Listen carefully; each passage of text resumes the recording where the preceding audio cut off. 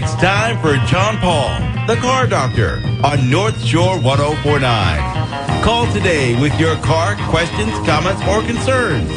1-800-370-1049. That's 1-800-370-1049. John Paul, the Car Doctor.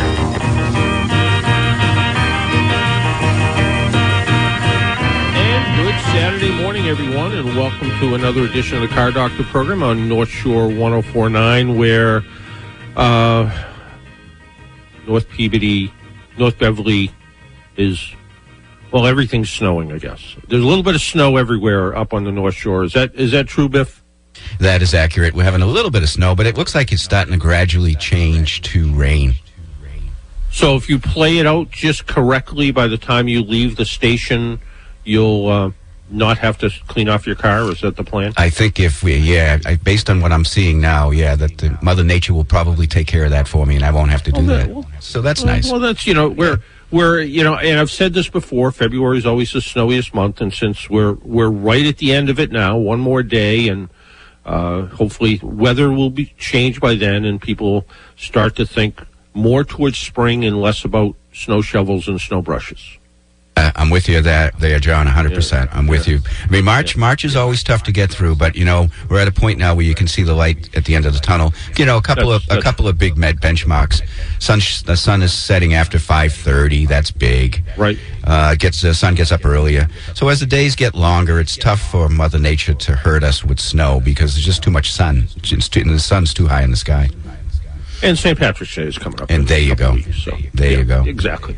Hey, you may have seen it somewhere, and you may have read about it, or maybe you're even old enough to remember it, but GM had something called the Futureliner. And the Futureliner was, think how people got information before the Internet.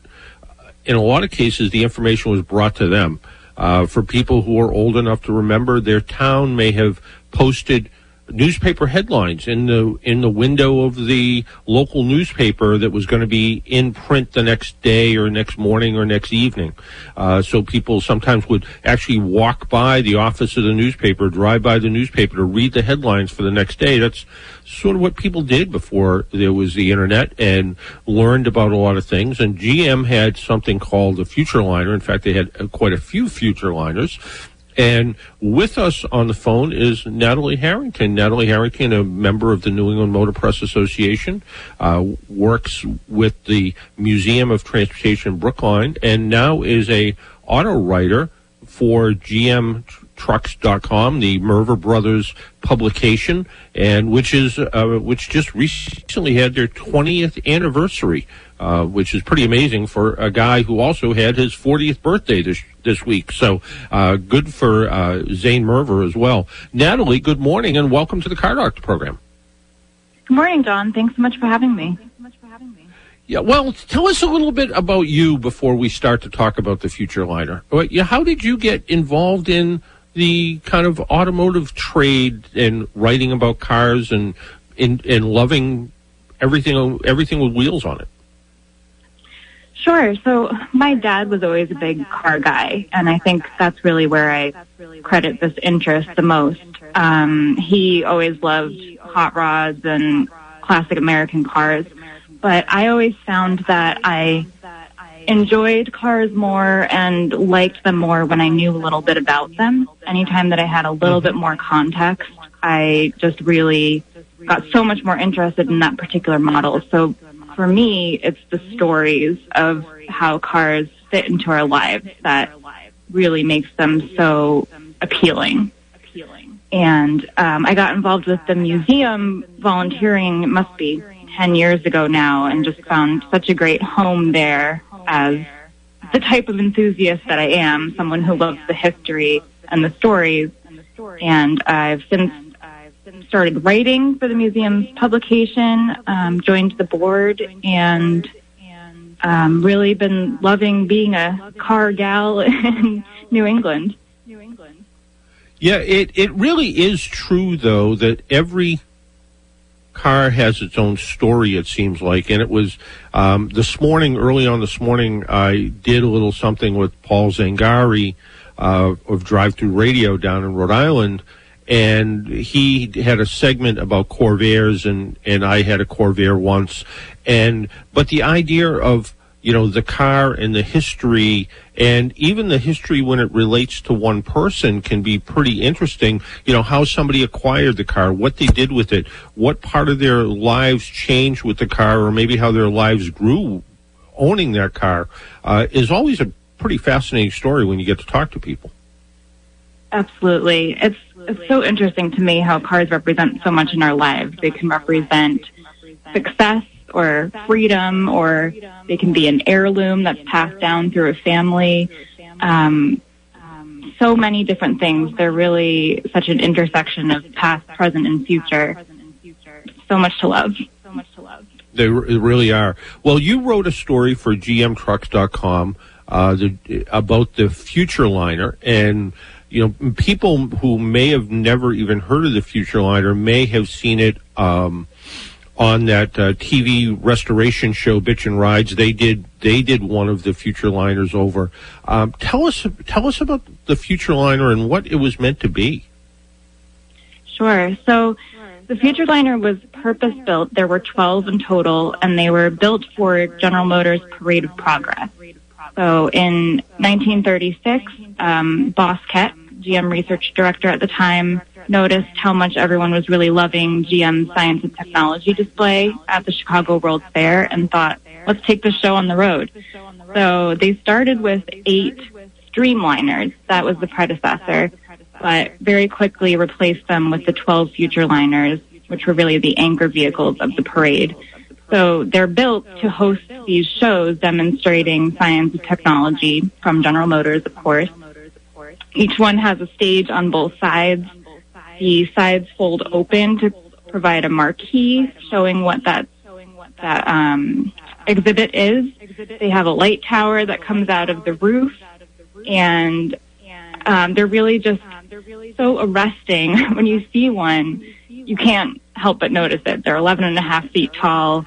They're Art Deco, designed by Harley Earl, and just still so inherently cool to this day. It's really a treat to get to research them and write about them.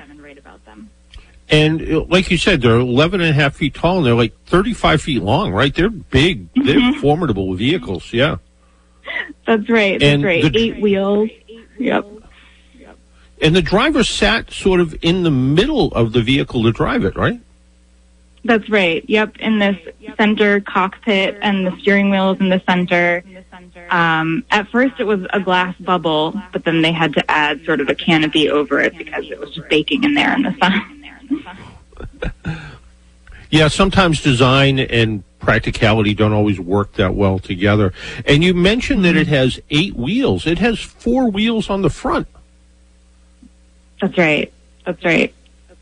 Yeah, which makes it really interesting, and again, just gives it that kind of funny stance. But just I have never seen one in person, but you know, the pictures of it just make it look really amazing. Like you said, the Art Deco style of it looks like they should park one of these in front of an Art Deco hotel in Miami or something. Mm-hmm.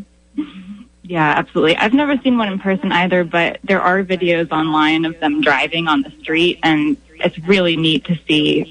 Even next to, 18-wheelers, which are, of course, commonplace these days, it just stands out so much.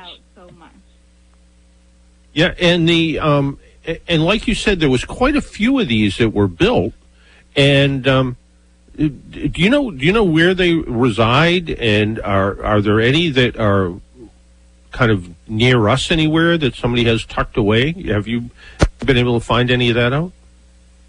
Actually, yes. So the Peter Pan Bus Company out of Springfield owns 2. They have one that they restored, and one that's sort of a donor vehicle for that one should it need anything. But it's really interesting that something so distinctive and so large we could have lost track of some of them. There's a bit of mystery surrounding who has which one, and I think it's actually not totally known which numbers the Peter Pan Company has. I do know that number 10 lives at the National Auto and Truck Museum in Auburn. They restored it, Auburn, Indiana. that tours occasionally, so kind of living out its original purpose. I think it will actually be at the Oklahoma City Auto Show this year, coming up. But there's a lot of debate around some of the other numbers and where they landed. There's actually a Facebook group, GM Futureliner fans, where people, I found this in my research, people get together and discuss, we think we spotted number 3 here based on these clues in this photo. Really, it all kind of adds to the fascination surrounding the truck. So it's a little bit of a bit of a mystery at the same time, which makes it kind of fun. And that must have been part of the fun part of doing the research for the story, was figuring out that where they are, where they kind of disappeared to, and is there maybe even more than we know about? Is there, is there still one tucked away that in the back of a salvage yard somewhere because somebody in 1950 said, what are we going to do with this? We'll stick it out in the back field. You never really know, right? Right. It could be the ultimate barn find any day now. Did you feel when you were researching the story, the more you learned, the more kind of anxious you got to learn more about these vehicles?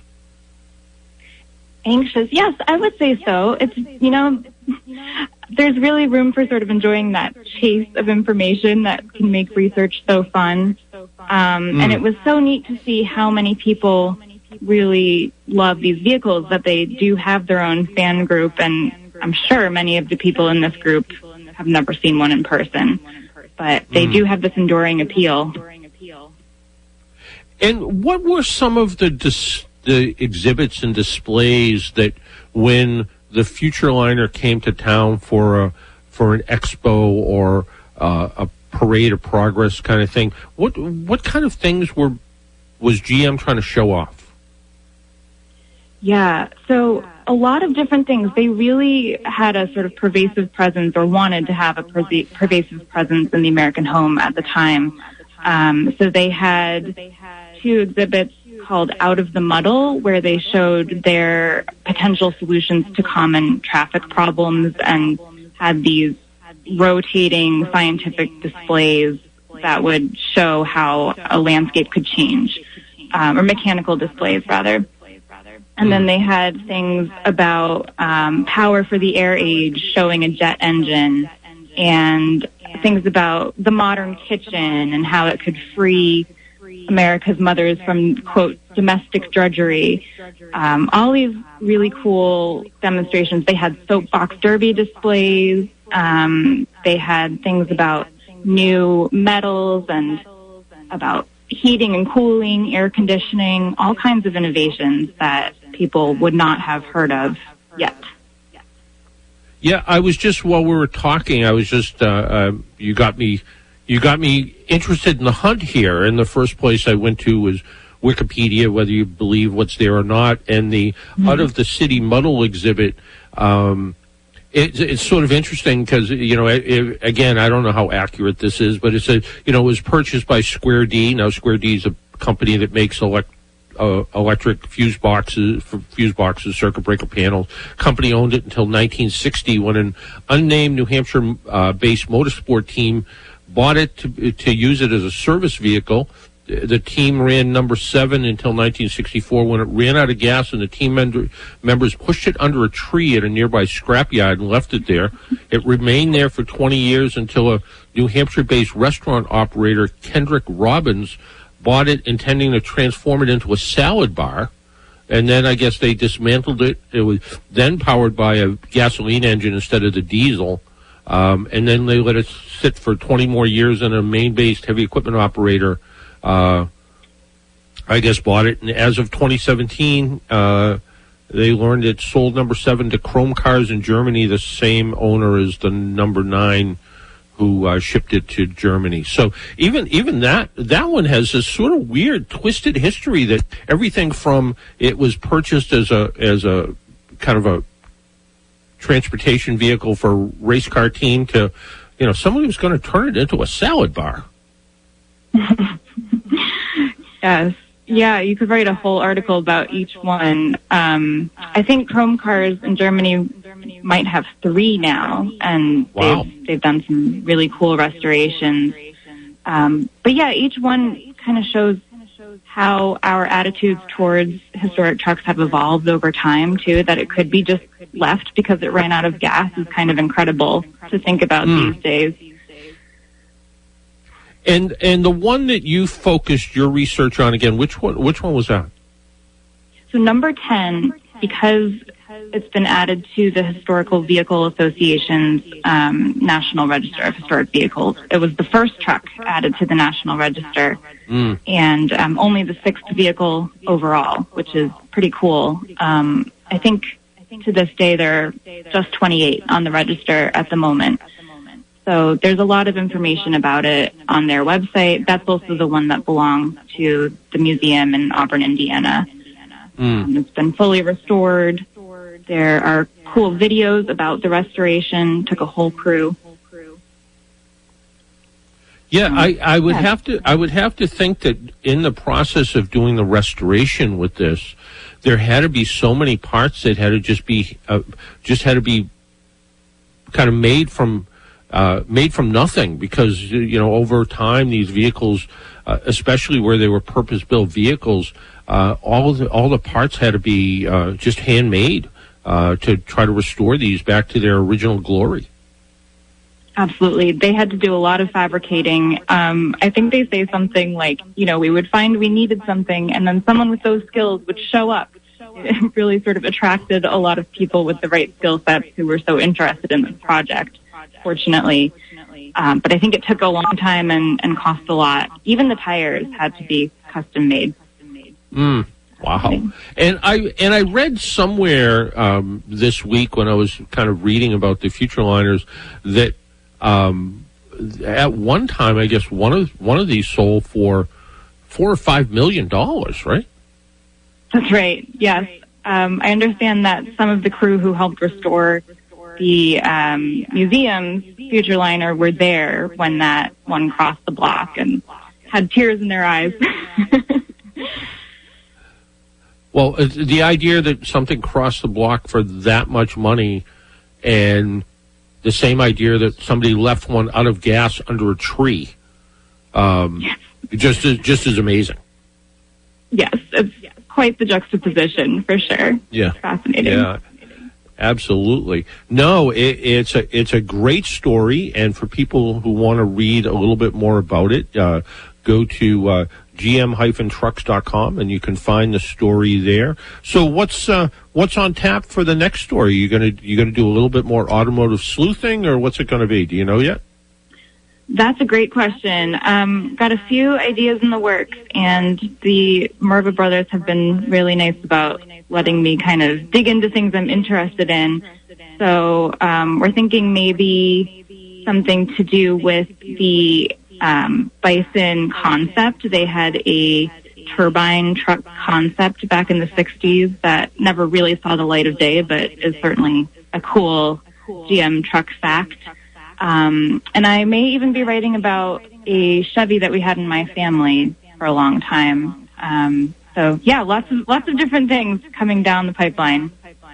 And the idea that you're writing about something, a Chevrolet that was in your family, I think just makes it that much more fun, because I'm sure you're going to kind of, unearth some memories a little bit and be able to think about how that car maybe, influenced your family and, had, brought it both, fun and adventure at the same time. I'm sure that's going to be an interesting story to write if you end up writing one of those.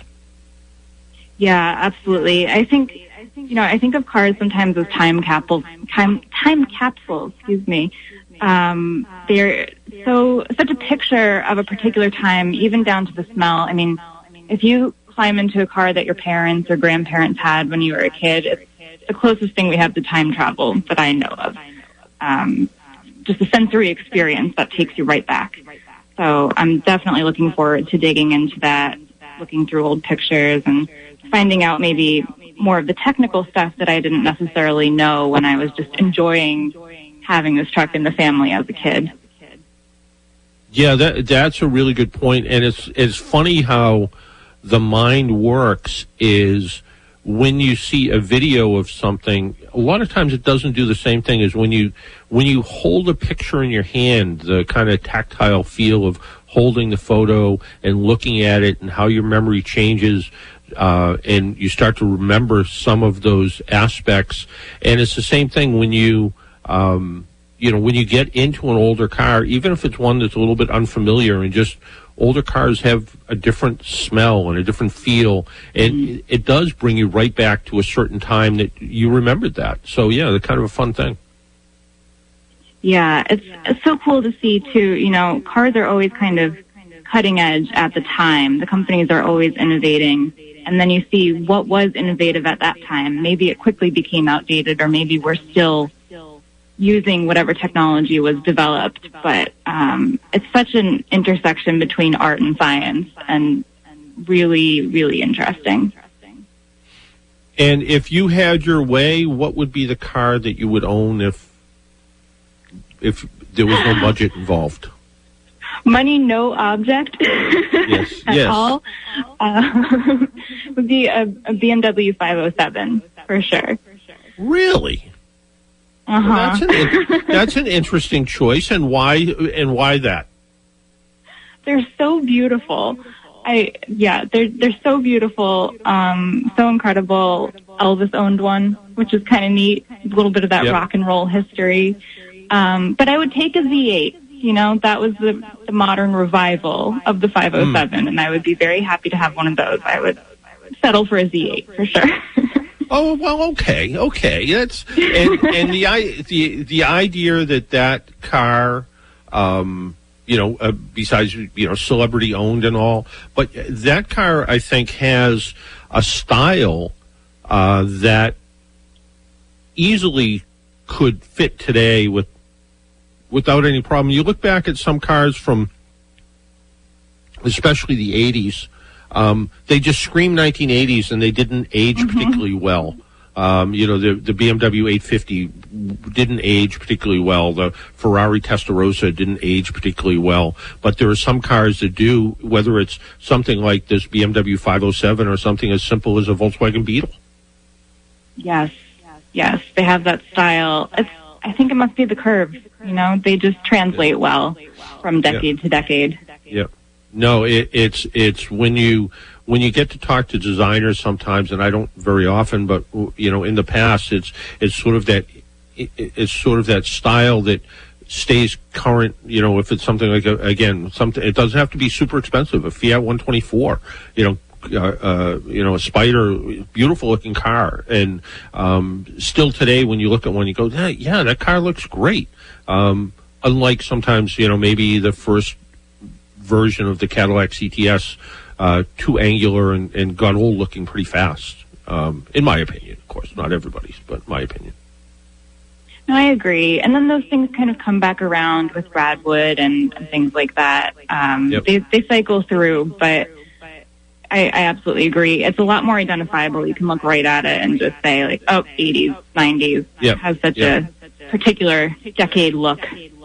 Yeah, exactly. So if I hear of you hitting the lottery, the next 507 is yours, right? That'll be the one. Yep. That'll be the one. Hey, Natalie, I want to thank you for taking a little time out of your Saturday morning and joining us on the Car Doctor program. And if people want to read more from you or learn more about you, gm-trucks.com is a good way to read that story. And how about the museum publication? That's right. So Upshift can be accessed through larsanderson.org. It's a quarterly digital magazine, really focusing on New England car culture. So there's history and there's member spotlights, really something for everyone in Upshift. And then if people are interested in other things I'm writing, my Instagram is probably the best place to check that out. I always share things there. It's Automotive It Girl on Instagram. I have a new blog in the works, sort of focusing on that intersection of history and personal stories. So I'll be launching that on Instagram. There we go. So Automotive It Girl on Instagram, Upshift through the Lars Anderson Auto Museum, and we've had George Kennedy on the program a couple of times talking about the publication and how it really truly reads like a real magazine, only it's digital, which is kind of nice too. So I want to congratulate you on this article and all of your past and future writing. You write a very nice story, and I think people, if they want to learn about the GM Futureliner, your story is a great place to start. And then what it does, or at least when I read it, it made me look more and more to find out more of these, quirky little pieces about these fantastic vehicles that GM built.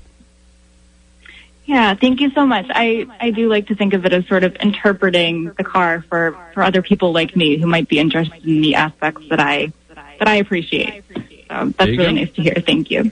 All right, Natalie, thank you, and enjoy the rest of the day, and hopefully it doesn't snow too much wherever you are. My pleasure. Thanks so much for having me. All right. Take care, Natalie. Bye-bye. That was Natalie Harrington. You can check out her Instagram, Automotive It Girl, and check out what's going on with her. Check out the Lars Anderson Auto Museum, and check out the Mervers page, gm-trucks.com. They've been writing that. It is the largest General Motors or GM truck blog in the country, I think. It's certainly one of the biggest around, and a lot of good stuff in there, a lot of forums, a lot of just general stories that are nice to see. We need to take a break, pay some bills. Our phone lines are wide open if you would like to join us and talk about your car problems, some of these fantastic older vehicles that maybe you remember in your life, maybe the vehicle that got away, which is always a great story. Maybe you had the chance to buy something and you never did because it was either financial or you didn't have enough room to put it somewhere. I've had both of those issues over time, so you can look about that. And we'll also talk about a survey AAA did about autonomous vehicles. All of that coming up and more. Join us. Stay tuned.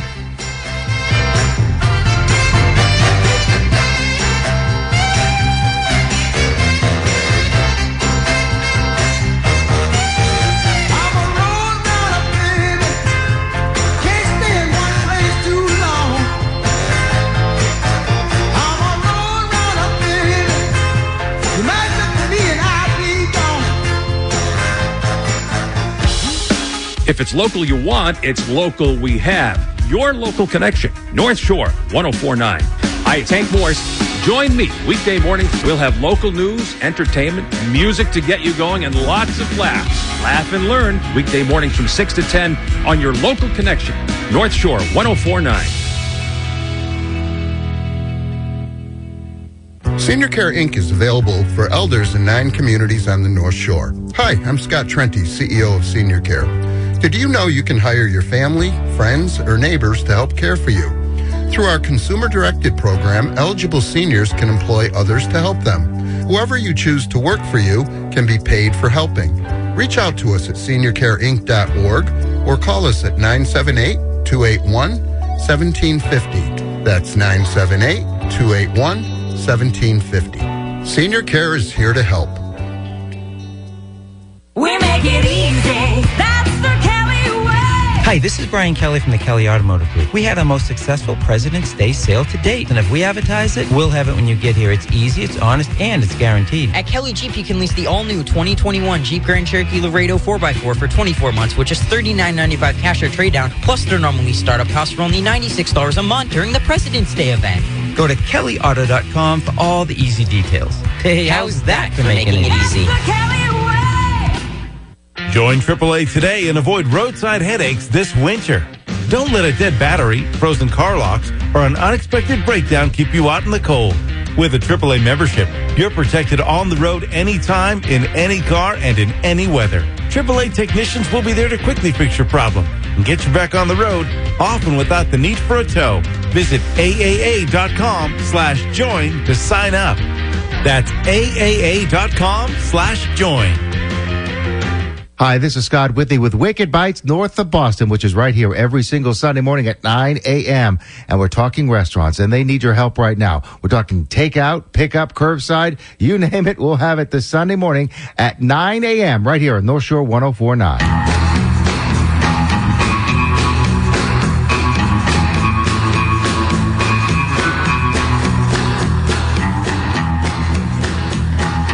And welcome back to the Car Doctor program on North Shore 104.9. I guess we have a little bit of an echo in our system for some reason, and I don't know why, and I apologize for that. And I don't know why. I'm going to have to come up to the studio next week just to be echo-free.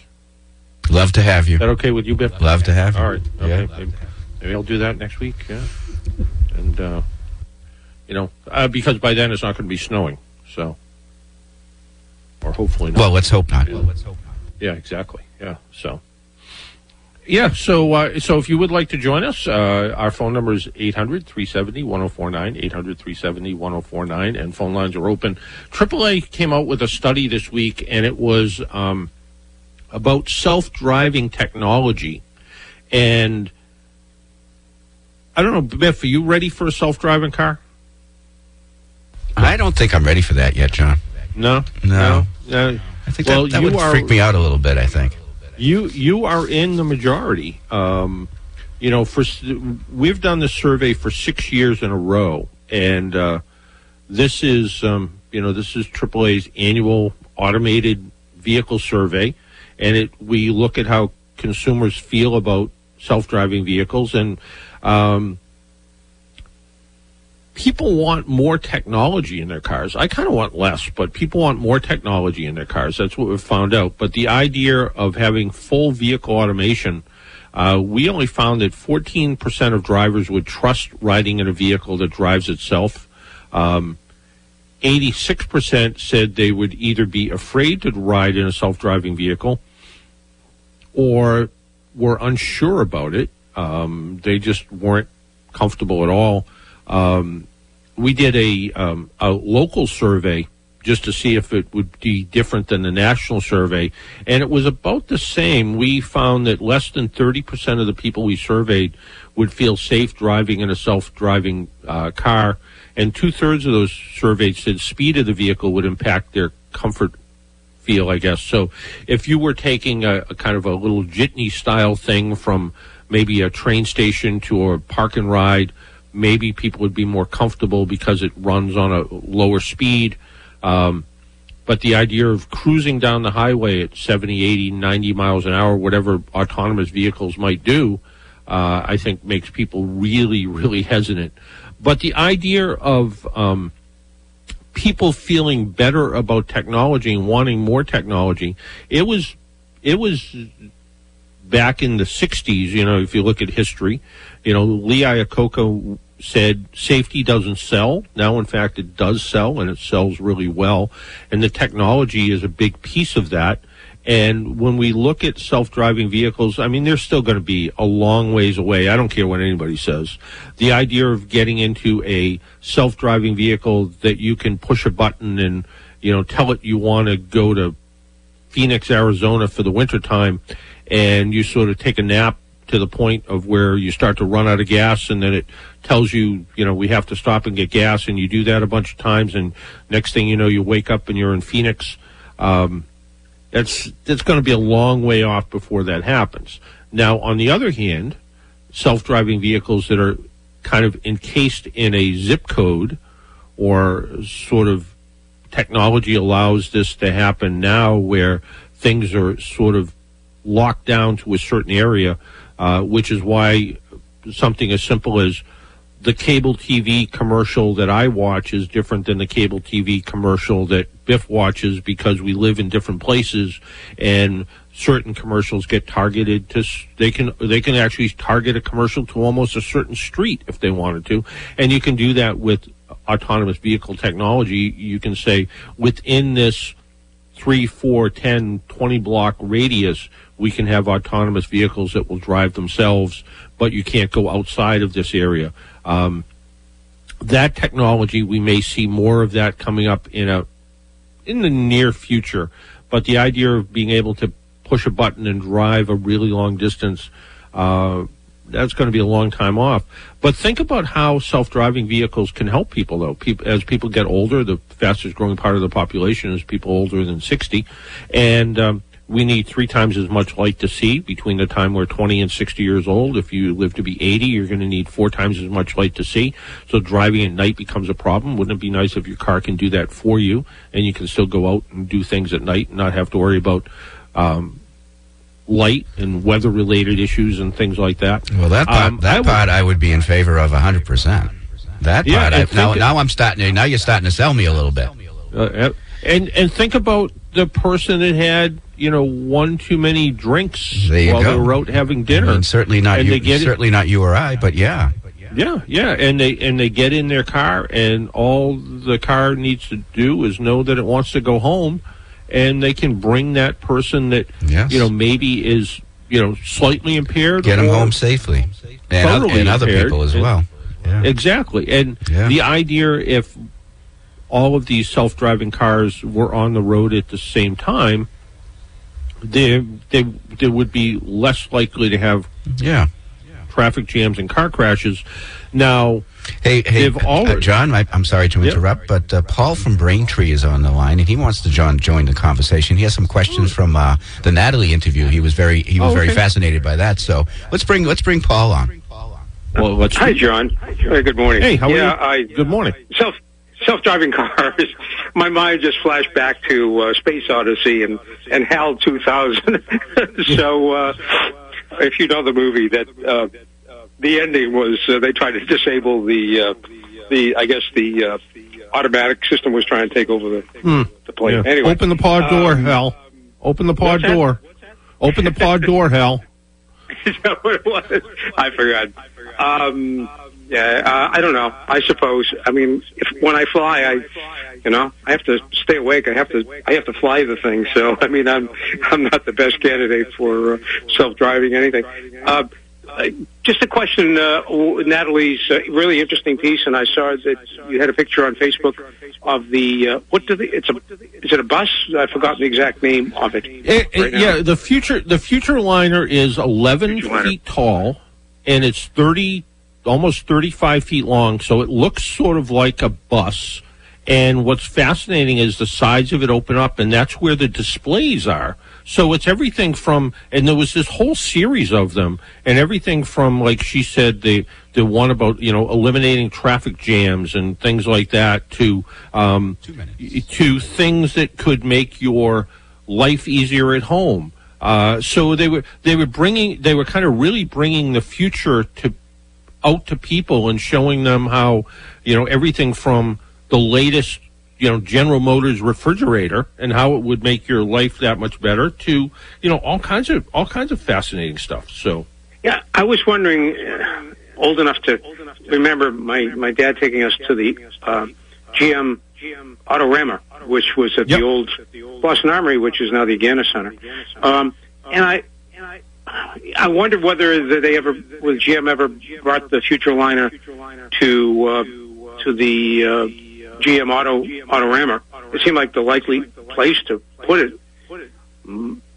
I don't know that. I would assume that was probably part of it. But the idea that one of them ended up, under, in a field somewhere because it ran out of fuel, and someone was going to turn one of them into a salad bar, I think is pretty interesting. But yeah, these vehicles were, pretty fascinating in their own way, but also pretty simple in their own way too, because you think about, here comes this kind of bus-looking thing into town. It opens up, and it kind of shows you the future, but in a simple sort of way. Here's these, here's what can happen with traffic. Here's what can happen in your kitchen. Here's all these varieties of things that, but still, I can't imagine that, we're so used to now that when we look things up on the internet, we find more and more and more research, and then, once, and it's never ending, where this, you sort of looked at it and, you looked at, okay, here's what stereo was going to sound like, or here's a microwave oven, or here's the future of television. And, I think there was one that showed in 1955 a miniature automobile assembly line, and they called it A Car is Born, and it was constructed in one of the Futureliners. So it was a lot of weird static displays, and by weird I mean kind of compared to now. And then there was the people there that would explain it and talk about it, and pretty interesting. I really want to go try to find one somewhere now and see what it looks like. And and the idea that two of them are, the Peter Pan bus has two of them. They must drag one out once in a while. I wonder if it went the way of World's Fairs. I mean, I remember going to the 64, 65 World's Fair. Now I don't know if they still even have those. I mean, that was the future of back, I guess they started a century ago. But I think the 38, 37 World's Fair, they first showed television and superhighways and how things are going to be. But now you do that on the internet. As to the Autorama, the only thing I remember was they had, I believe it was Elvis Presley's 1956 Cadillac. I believe it was a Coupe de Ville. And all I remember is that the piping on the edge of the seats were real pearls inside the piping. Wow. Yeah, I could see only image that remains with me, and I was a little kid. Probably, Elvis Presley was important, and it was a big 56 with pearls in the, where the little piping is on the seats. Well, I guess they were real, but I'm sure they probably were, and as an entertainer who was certainly larger than life, the idea that that's where you ended up,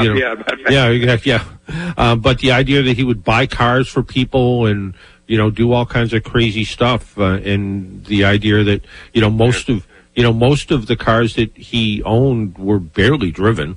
So yeah, sort of interesting, and again the idea that they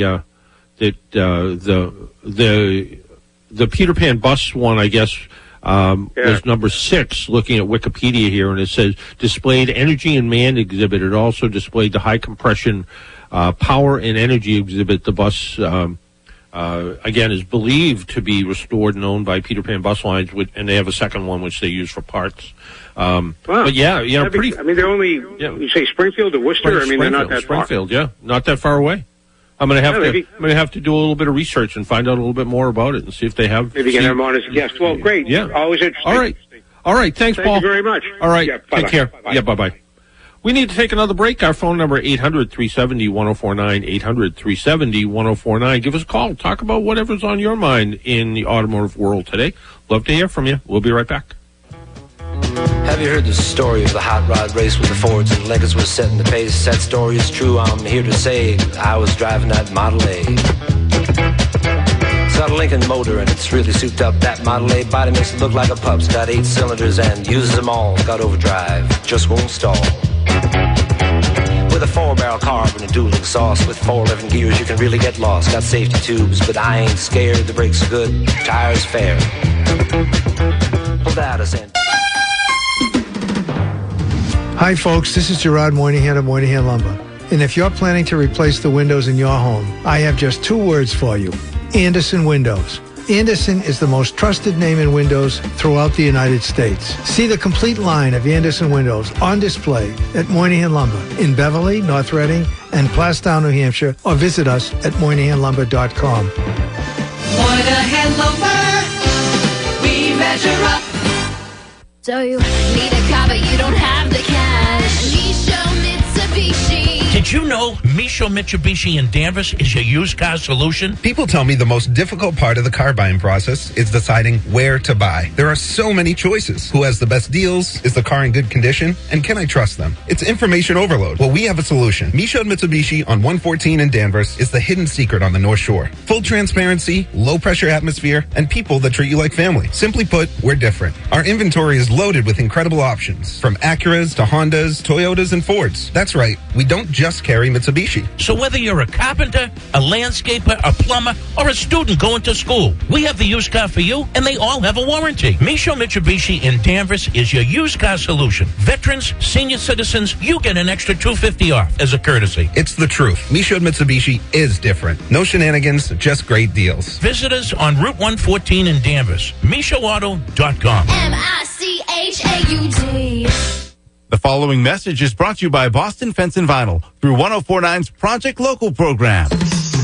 Lean Nail and Spa of Beverly is an independent spa at 203 Cabot Street in Beverly, across from A&B Burgers. Lean Nail and Spa welcomes appointments and walk-ins for professional manis and pedis with shellac, dip, and liquid gels, eyelash extensions, waxing, facials, and more. Open weekdays from 10 a.m. to 7 and Saturdays from 9 to 6. Call Lean Nail and Spa today at 978-524-8850. Gloucester's Azorian Restaurant is open for lunch and dinner 7 days a week for inside dining and for takeout. Azorian's restaurant and bar areas are huge, so the capacity limits guarantee that you'll be well spaced out during your meal. Feel the difference when you dine at Azorian. Call ahead for weekend specials, highlighting the freshest seafood available, flavorful Mediterranean dishes, and more. Reserve your table online or order takeout online. You'll love the Azorian. Details at AzorianRestaurant.com. This weather report is brought to you by Northeast Basement Systems. Make your wet, damp, or leaky basement dry with Northeast Basement Systems, the leader in basement technology. Call 877-DRY, the number 4U. Good morning, everyone. I'm Mark Rosenthal with you on this Saturday. Here is your North Shore 104.9 forecast, serving the North Shore and the Merrimack Valley. Gray skies are in today. There could be a burst of snow breaking out before midday, going over to rain. Temps this afternoon, low and mid-40s, light winds. The rain will end this evening, followed by partly cloudy overnight, lows about freezing. Tomorrow, maybe some early sun and clouding up, chance of showers by dark, low 40s. Rain ends Monday morning, partly cloudy and milder in the afternoon, near 50. Much colder weather comes in on Tuesday. Forecast being brought to you by Papa Locksmith of Peabody. Papa Lock makes all kinds of auto keys, including the new push-button start key. Even if you lost your keys, they'll get you back on the road. Papa Lock comes to you. Online at papalockofpeabody.com. For local North Shore 104.9, I'm Mark Rosenthal.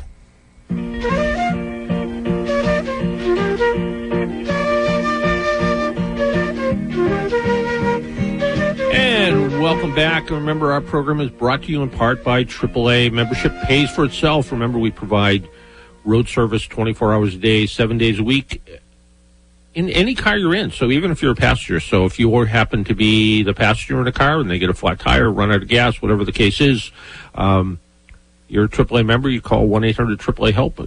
You get the help that you need.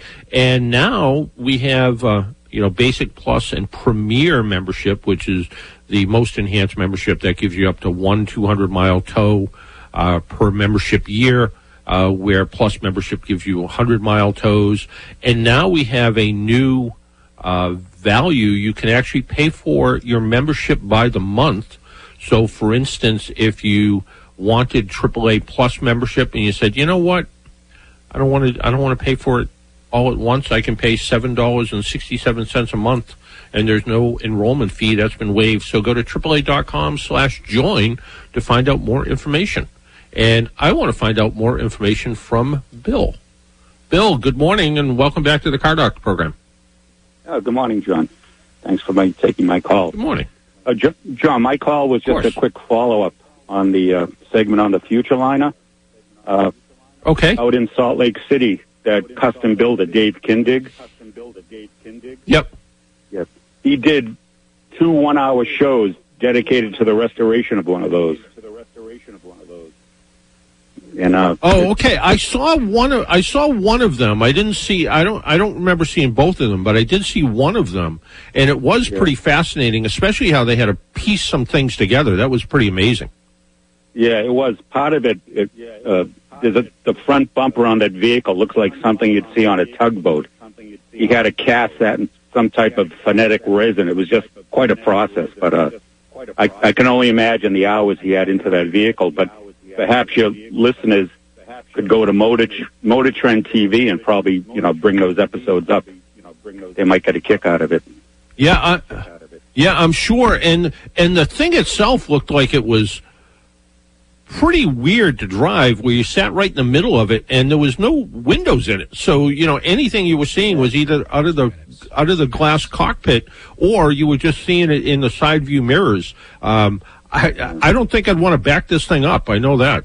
No, I know his crew had quite a handful just getting it out of the garage they were doing the restoration on. So yeah, pretty amazing stuff. Yeah. Hey, so thanks for the information. Always glad to hear from you. Take care now. Very, very good. Thank you very much, John. Thank you. Very good. Thank you very much. All right. Take care. Bye-bye. So, yeah, I mean, this, the idea of some of these cars that were just manufactured during this time were extraordinarily interesting. And whether it was the GM Futureliner, some of the turbine-powered cars, some of the things that, looked like it came right from the space age because of everything from the fins to the way the exhaust looked to the front nose that looked literally like a rocket. Some of these cars were pretty interesting.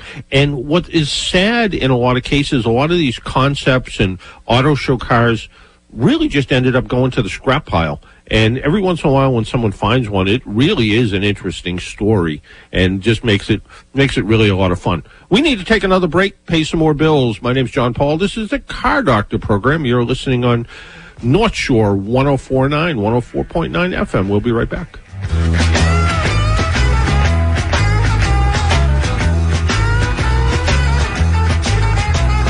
Trucking, got my chips cashed in, keep trucking. Like the Doo-Dah Man, together, more or less in line, just keep trucking on. Join AAA today and avoid roadside headaches this winter. Don't let a dead battery, frozen car locks, or an unexpected breakdown keep you out in the cold.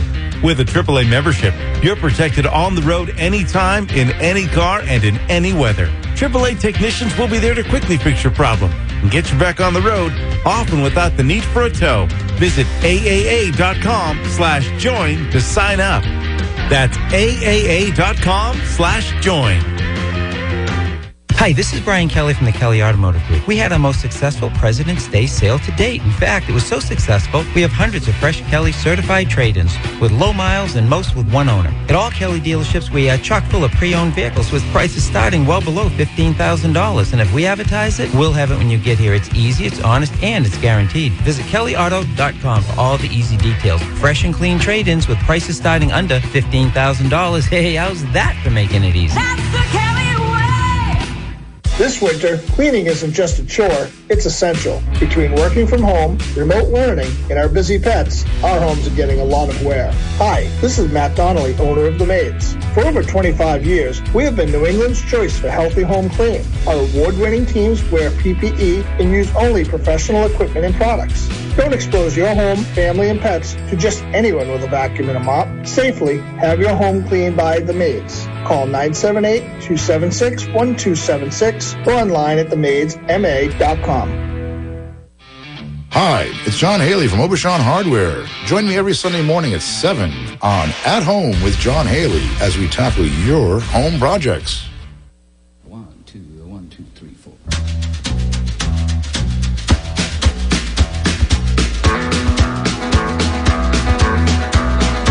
On the road again. Just can't wait to get on the road again. The life I love. And welcome back to the Car Doctor program.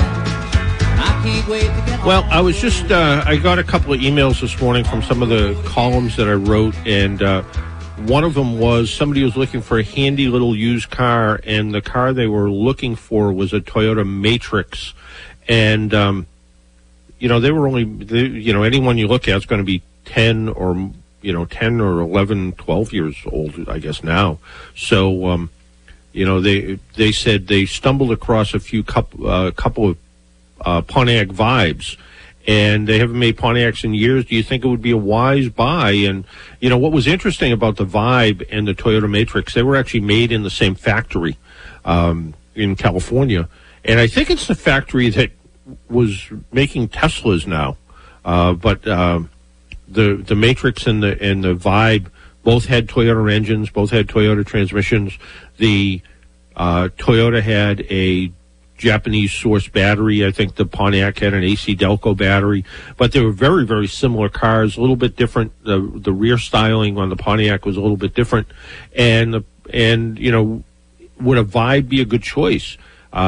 Yeah, you can get, you know, I looked at sheet metal parts, you know, could you get a fender or a door or something? Yeah, not really a problem. Can you get mechanical parts, starters, alternators? Absolutely easy to get. So, even things like catalytic converters, which sometimes as cars get older, they can get harder to find, but not a problem. So I think, you know, buying one would be not really a challenge for owning it, and they are pretty handy little cars.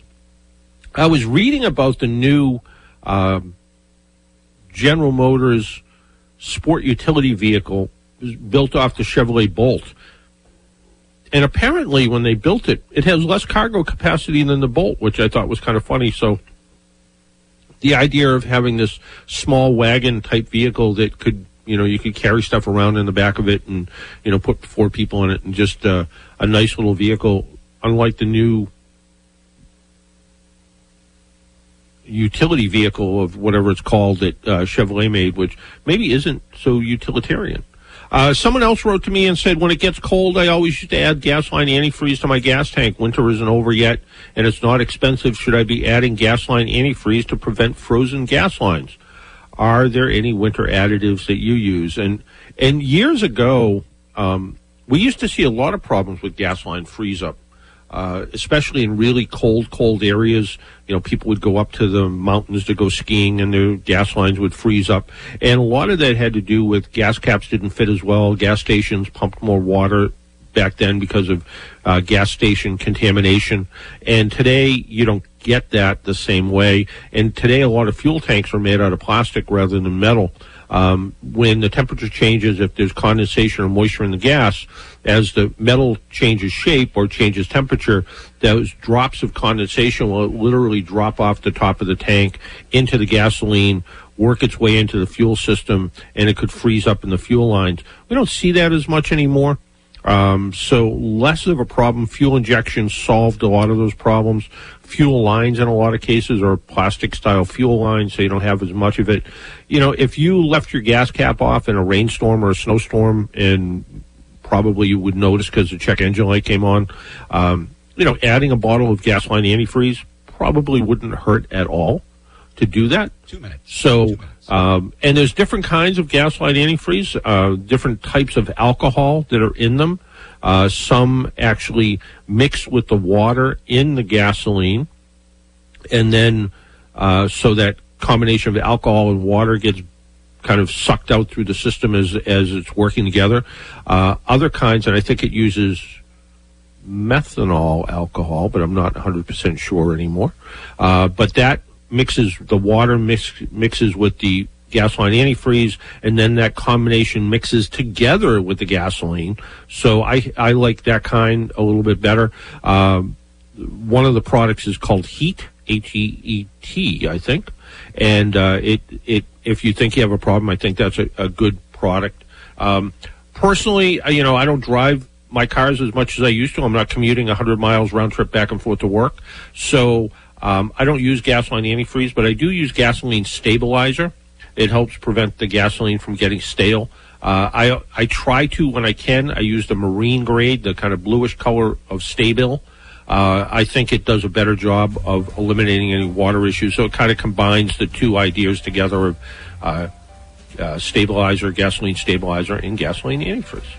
Well, that music means that we are out of time for this hour.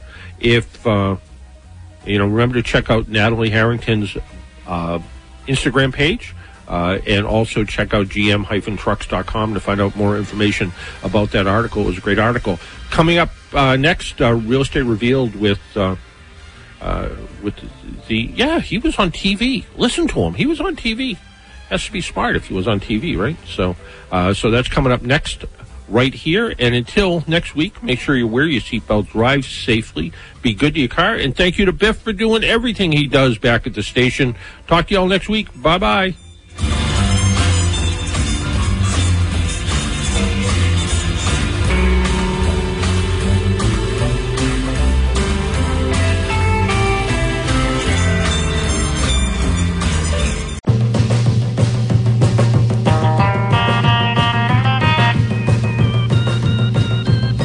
It's time for John Paul, the car doctor, on North Shore 1049. Call today with your car questions, comments, or concerns. 1-800-370-1049. That's 1-800-370-1049. John Paul, the car doctor.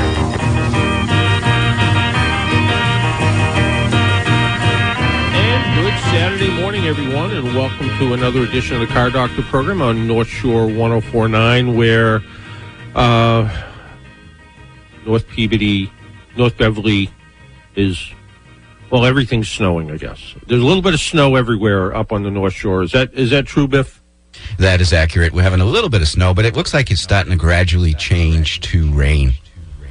So if you play it out just correctly, by the time you leave the station, you'll not have to clean off your car? Is that the plan? I think based on what I'm seeing now, that the Mother Nature will probably take care of that for me, and I won't have to do that. So that's nice. Well, that's, we're and I've said this before, February is always the snowiest month, and since we're right at the end of it now, one more day, and hopefully weather will be changed by then, and people start to think more towards spring and less about snow shovels and snow brushes.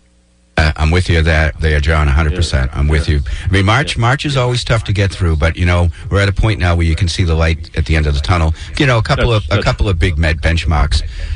The sun is setting after 5:30. That's big. Right. The sun gets up earlier. So as the days get longer, it's tough for Mother Nature to hurt us with snow because there's just too much sun. The sun's too high in the sky. And St. Patrick's Day is coming up. And there you go. There you go. Exactly.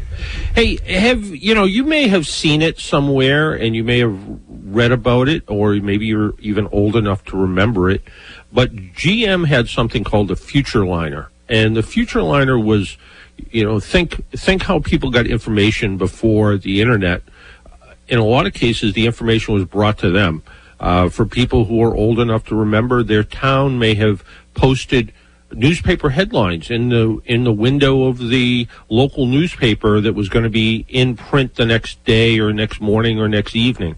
So people sometimes would actually walk by the office of the newspaper, drive by the newspaper to read the headlines for the next day. That's sort of what people did before there was the Internet, and learned about a lot of things. And GM had something called the Futureliner. In fact, they had quite a few Futureliners.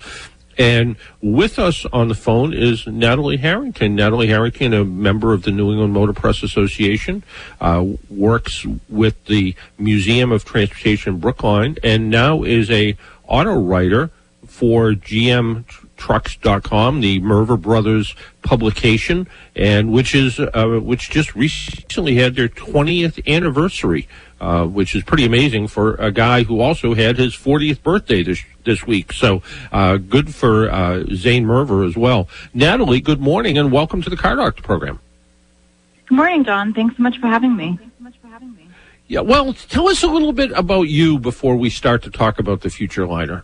How did you get involved in the kind of automotive trade and writing about cars and loving everything with wheels on it?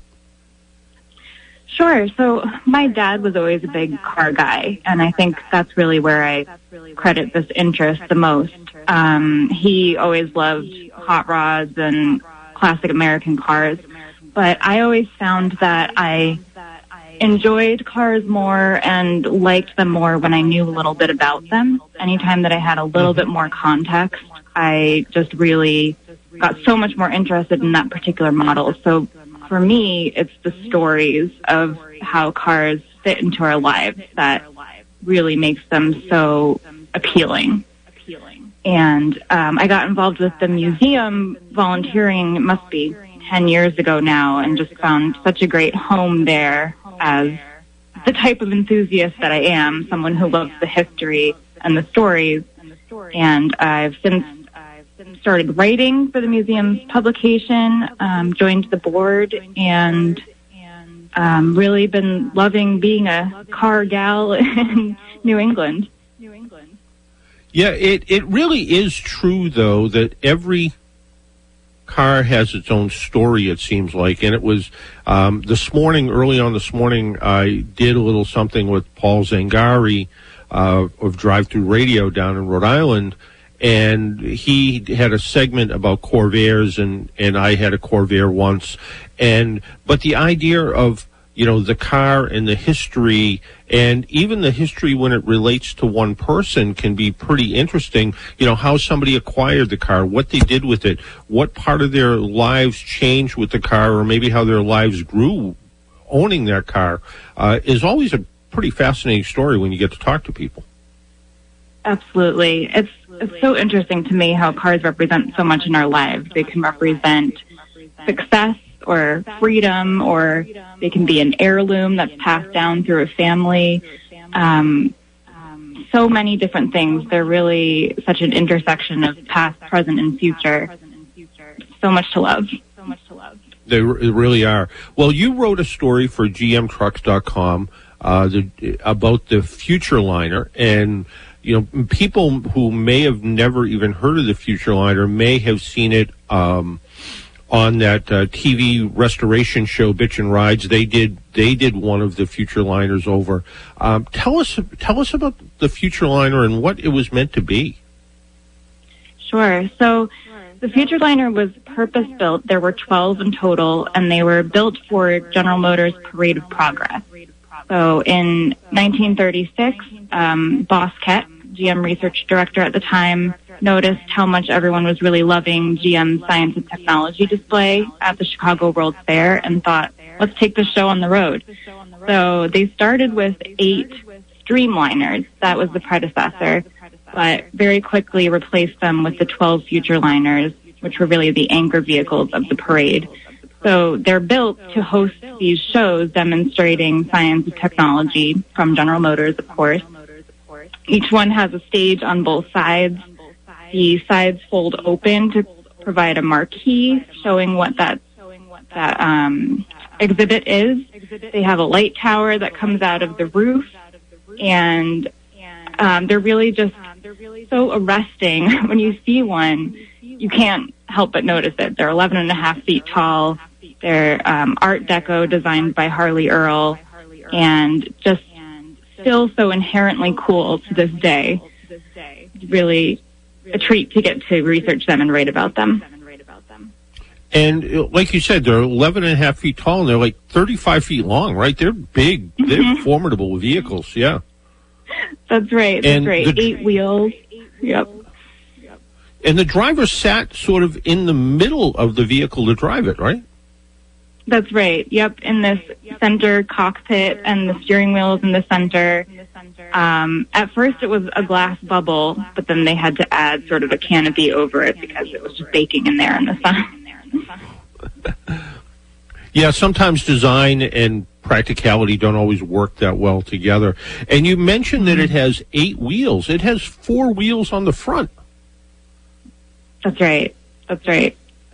Yeah, which makes it really interesting, and again, just gives it that kind of funny stance. But just I have never seen one in person, but you know, the pictures of it just make it look really amazing. Like you said, the Art Deco style of it looks like they should park one of these in front of an Art Deco hotel in Miami or something. Mm-hmm.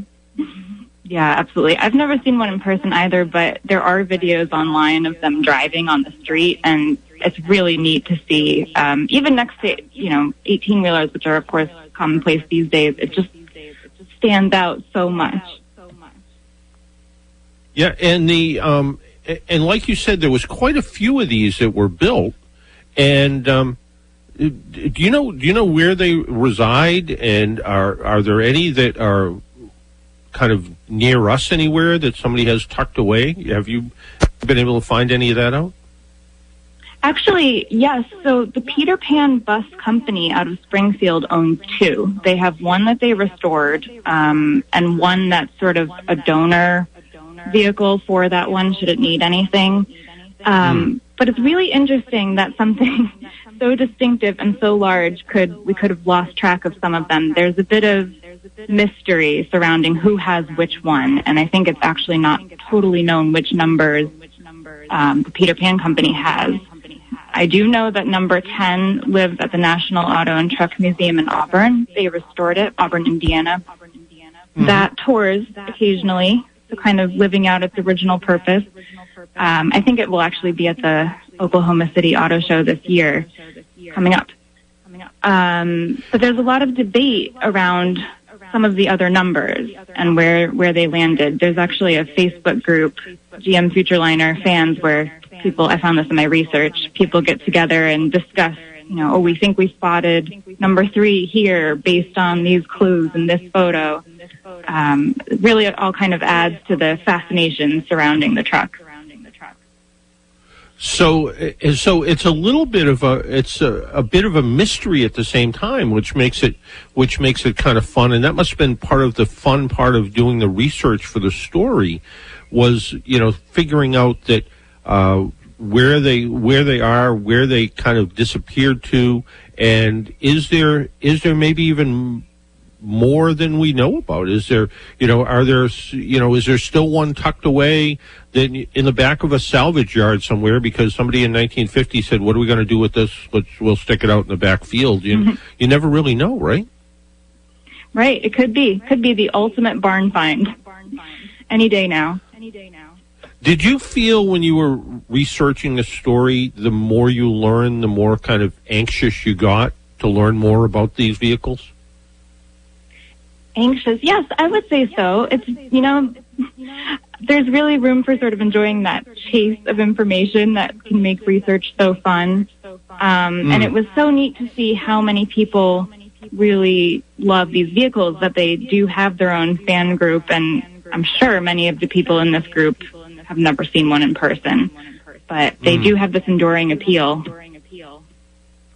And what were some of the exhibits and displays that when the Futureliner came to town for an expo or a parade of progress kind of thing, what kind of things was GM trying to show off? Yeah, so a lot of different things. They really had a sort of pervasive presence, or wanted to have a pervasive presence in the American home at the time. So they had 2 exhibits called Out of the Muddle, where they showed their potential solutions to common traffic problems, and had these rotating scientific displays that would show how a landscape could change, or mechanical displays, rather. And then they had things about power for the air age, showing a jet engine, and things about the modern kitchen and how it could free America's mothers from, quote, domestic drudgery. All these really cool demonstrations. They had soapbox derby displays. They had things about new metals and about heating and cooling, air conditioning, all kinds of innovations that people would not have heard of yet. Yeah, I was just, while we were talking, I was just, you got me interested in the hunt here. And the first place I went to was Wikipedia, whether you believe what's there or not, and the Out of the City Muddle exhibit. It's sort of interesting because, again, I don't know how accurate this is, but it said, it was purchased by Square D. Now, Square D is a company that makes electric fuse boxes, circuit breaker panels. Company owned it until 1960, when an unnamed New Hampshire-based motorsport team bought it to use it as a service vehicle. The team ran number 7 until 1964, when it ran out of gas, and the team members pushed it under a tree at a nearby scrapyard and left it there. It remained there for 20 years until a New Hampshire-based restaurant operator, Kendrick Robbins, bought it, intending to transform it into a salad bar. And then I guess they dismantled it. It was then powered by a gasoline engine instead of the diesel. And then they let it sit for 20 more years, and a Maine-based heavy equipment operator, I guess, bought it. And as of 2017, they learned it sold number 7 to Chrome Cars in Germany, the same owner as the number 9 who shipped it to Germany. So even that one has this sort of weird, twisted history, that everything from it was purchased as a kind of a transportation vehicle for a race car team to, somebody was going to turn it into a salad bar. Yes. Yeah, you could write a whole article about each one. I think Chrome Cars in Germany might have 3 now, and they've done some really cool restorations.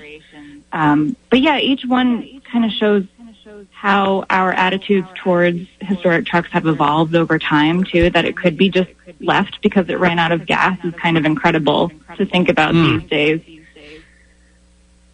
And the one that you focused your research on again, which one was that? So number 10, because it's been added to the Historical Vehicle Association's National Register of Historic Vehicles. It was the first truck added to the National Register, and only the 6th vehicle overall, which is pretty cool. I think to this day there are just 28 on the register at the moment. So there's a lot of information about it on their website. That's also the one that belongs to the museum in Auburn, Indiana. It's been fully restored. There are cool videos about the restoration. Took a whole crew. Yeah, I would have to think that in the process of doing the restoration with this, there had to be so many parts that had to just be kind of made from nothing, because over time these vehicles, especially where they were purpose-built vehicles, all the parts had to be just handmade to try to restore these back to their original glory. Absolutely. They had to do a lot of fabricating. I think they say something like, we would find we needed something, and then someone with those skills would show up. It really sort of attracted a lot of people with the right skill sets who were so interested in this project, fortunately. But I think it took a long time and cost a lot. Even the tires had to be custom made. Wow. And I read somewhere this week when I was kind of reading about the Futureliners that at one time, I guess one of these sold for $4 or $5 million, right? That's right. Yes. I understand that some of the crew who helped restore the museum's Futureliner were there when that one crossed the block and had tears in their eyes. Well, the idea that something crossed the block for that much money, and the same idea that somebody left one out of gas under a tree, just as amazing.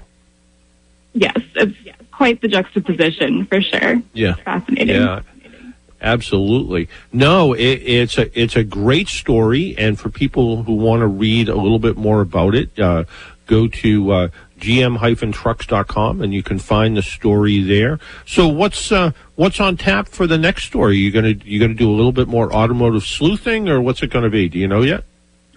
That's a great question. Got a few ideas in the works, and the Merva brothers have been really nice about letting me kind of dig into things I'm interested in.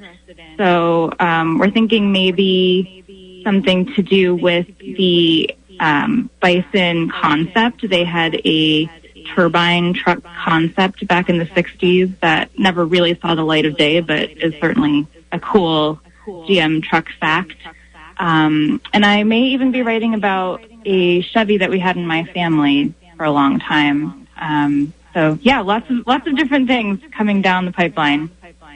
And the idea that you're writing about something, a Chevrolet that was in your family, I think just makes it that much more fun, because I'm sure you're going to kind of, unearth some memories a little bit and be able to think about how that car maybe, influenced your family and, had, brought it both, fun and adventure at the same time. I'm sure that's going to be an interesting story to write if you end up writing one of those.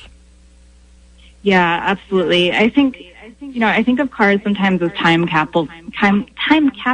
Excuse me. They're such a picture of a particular time, even down to the smell. I mean, if you climb into a car that your parents or grandparents had when you were a kid, it's the closest thing we have to time travel that I know of.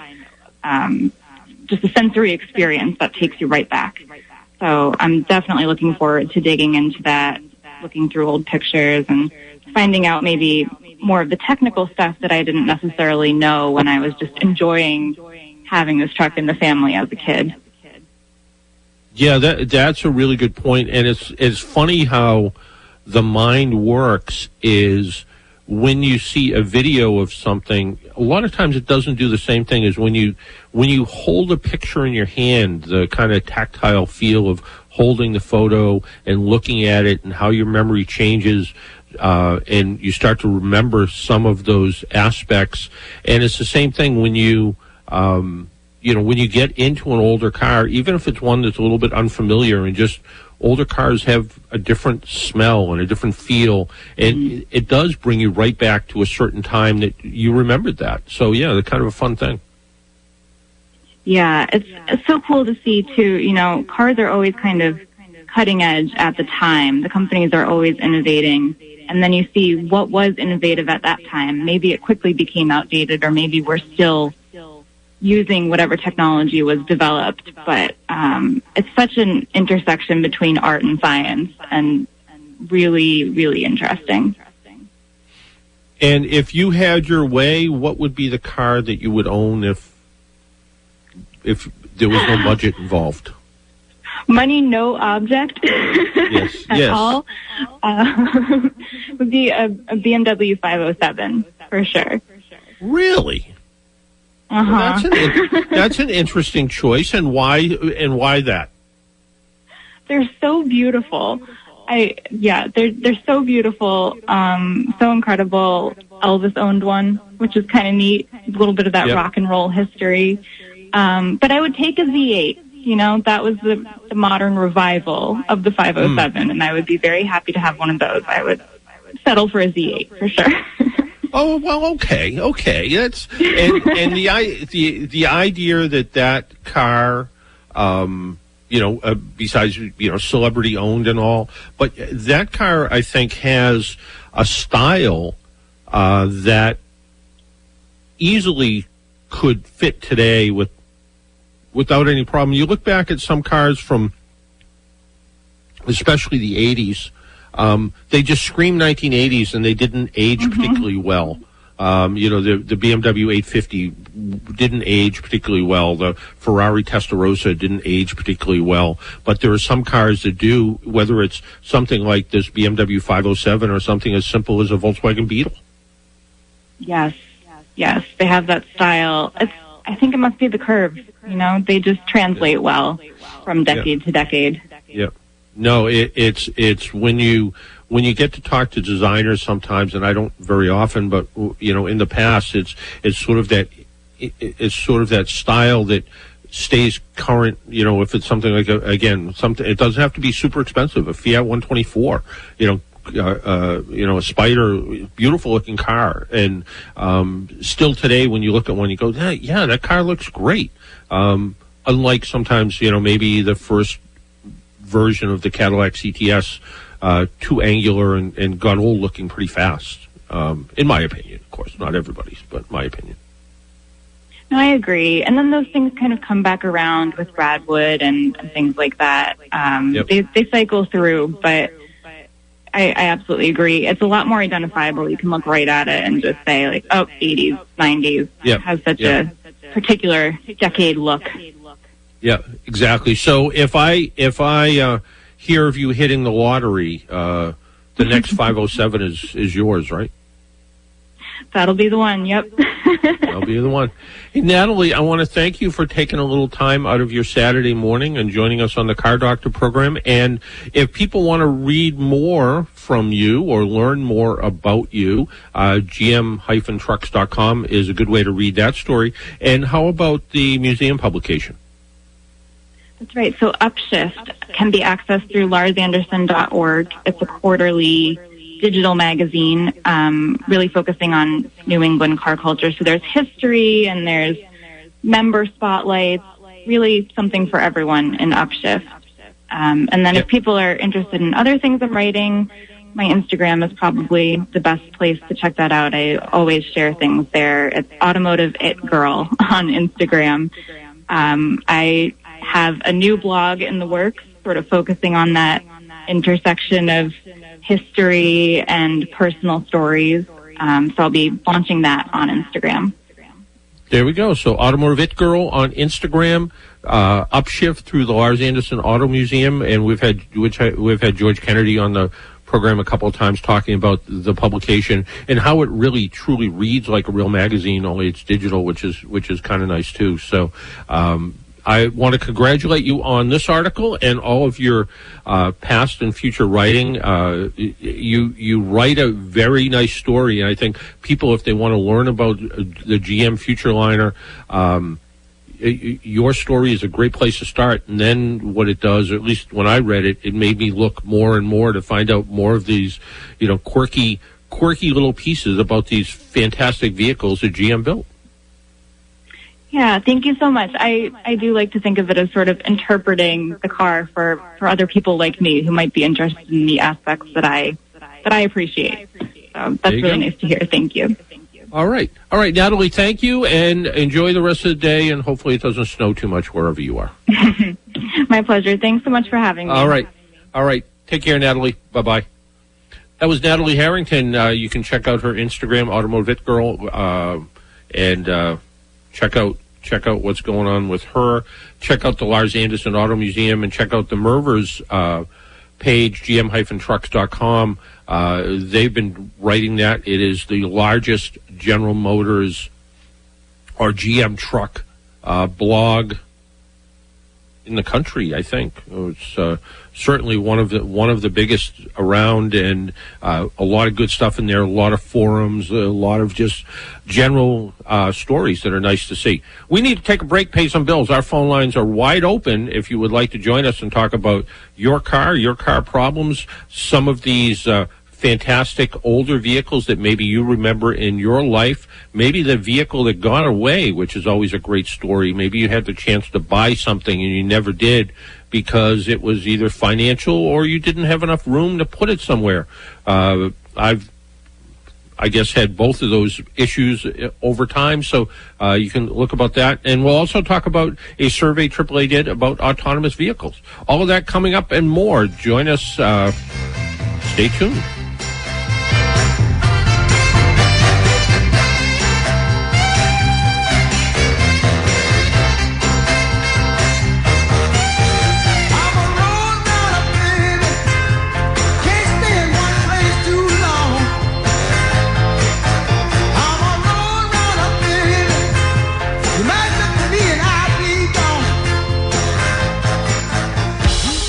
If it's local you want, it's local we have. Your local connection, North Shore 1049. Hi, it's Hank Morse. Join me weekday mornings. We'll have local news, entertainment, music to get you going, and lots of laughs. Laugh and learn weekday mornings from 6 to 10 on your local connection, North Shore 1049. Senior Care Inc. is available for elders in 9 communities on the North Shore. Hi, I'm Scott Trenti, CEO of Senior Care. Did you know you can hire your family, friends, or neighbors to help care for you? Through our consumer-directed program, eligible seniors can employ others to help them. Whoever you choose to work for you can be paid for helping. Reach out to us at seniorcareinc.org or call us at 978-281-1750. That's 978-281-1750. Senior Care is here to help. We make it easy. That's the Kelly way. Hi, this is Brian Kelly from the Kelly Automotive Group. We had our most successful President's Day sale to date, and if we advertise it, we'll have it when you get here. It's easy, it's honest, and it's guaranteed. At Kelly Jeep, you can lease the all-new 2021 Jeep Grand Cherokee Laredo 4x4 for 24 months, which is $39.95 cash or trade-down, plus their normal lease startup cost for only $96 a month during the President's Day event. Go to kellyauto.com for all the easy details. Hey, how's that for making it easy? Join AAA today and avoid roadside headaches this winter. Don't let a dead battery, frozen car locks, or an unexpected breakdown keep you out in the cold. With a AAA membership, you're protected on the road anytime, in any car, and in any weather. AAA technicians will be there to quickly fix your problem and get you back on the road, often without the need for a tow. Visit AAA.com/join to sign up. That's AAA.com/join. Hi, this is Scott Whitney with Wicked Bites north of Boston, which is right here every single Sunday morning at 9 a.m. And we're talking restaurants, and they need your help right now. We're talking takeout, pickup, curbside, you name it. We'll have it this Sunday morning at 9 a.m. right here on North Shore 104.9.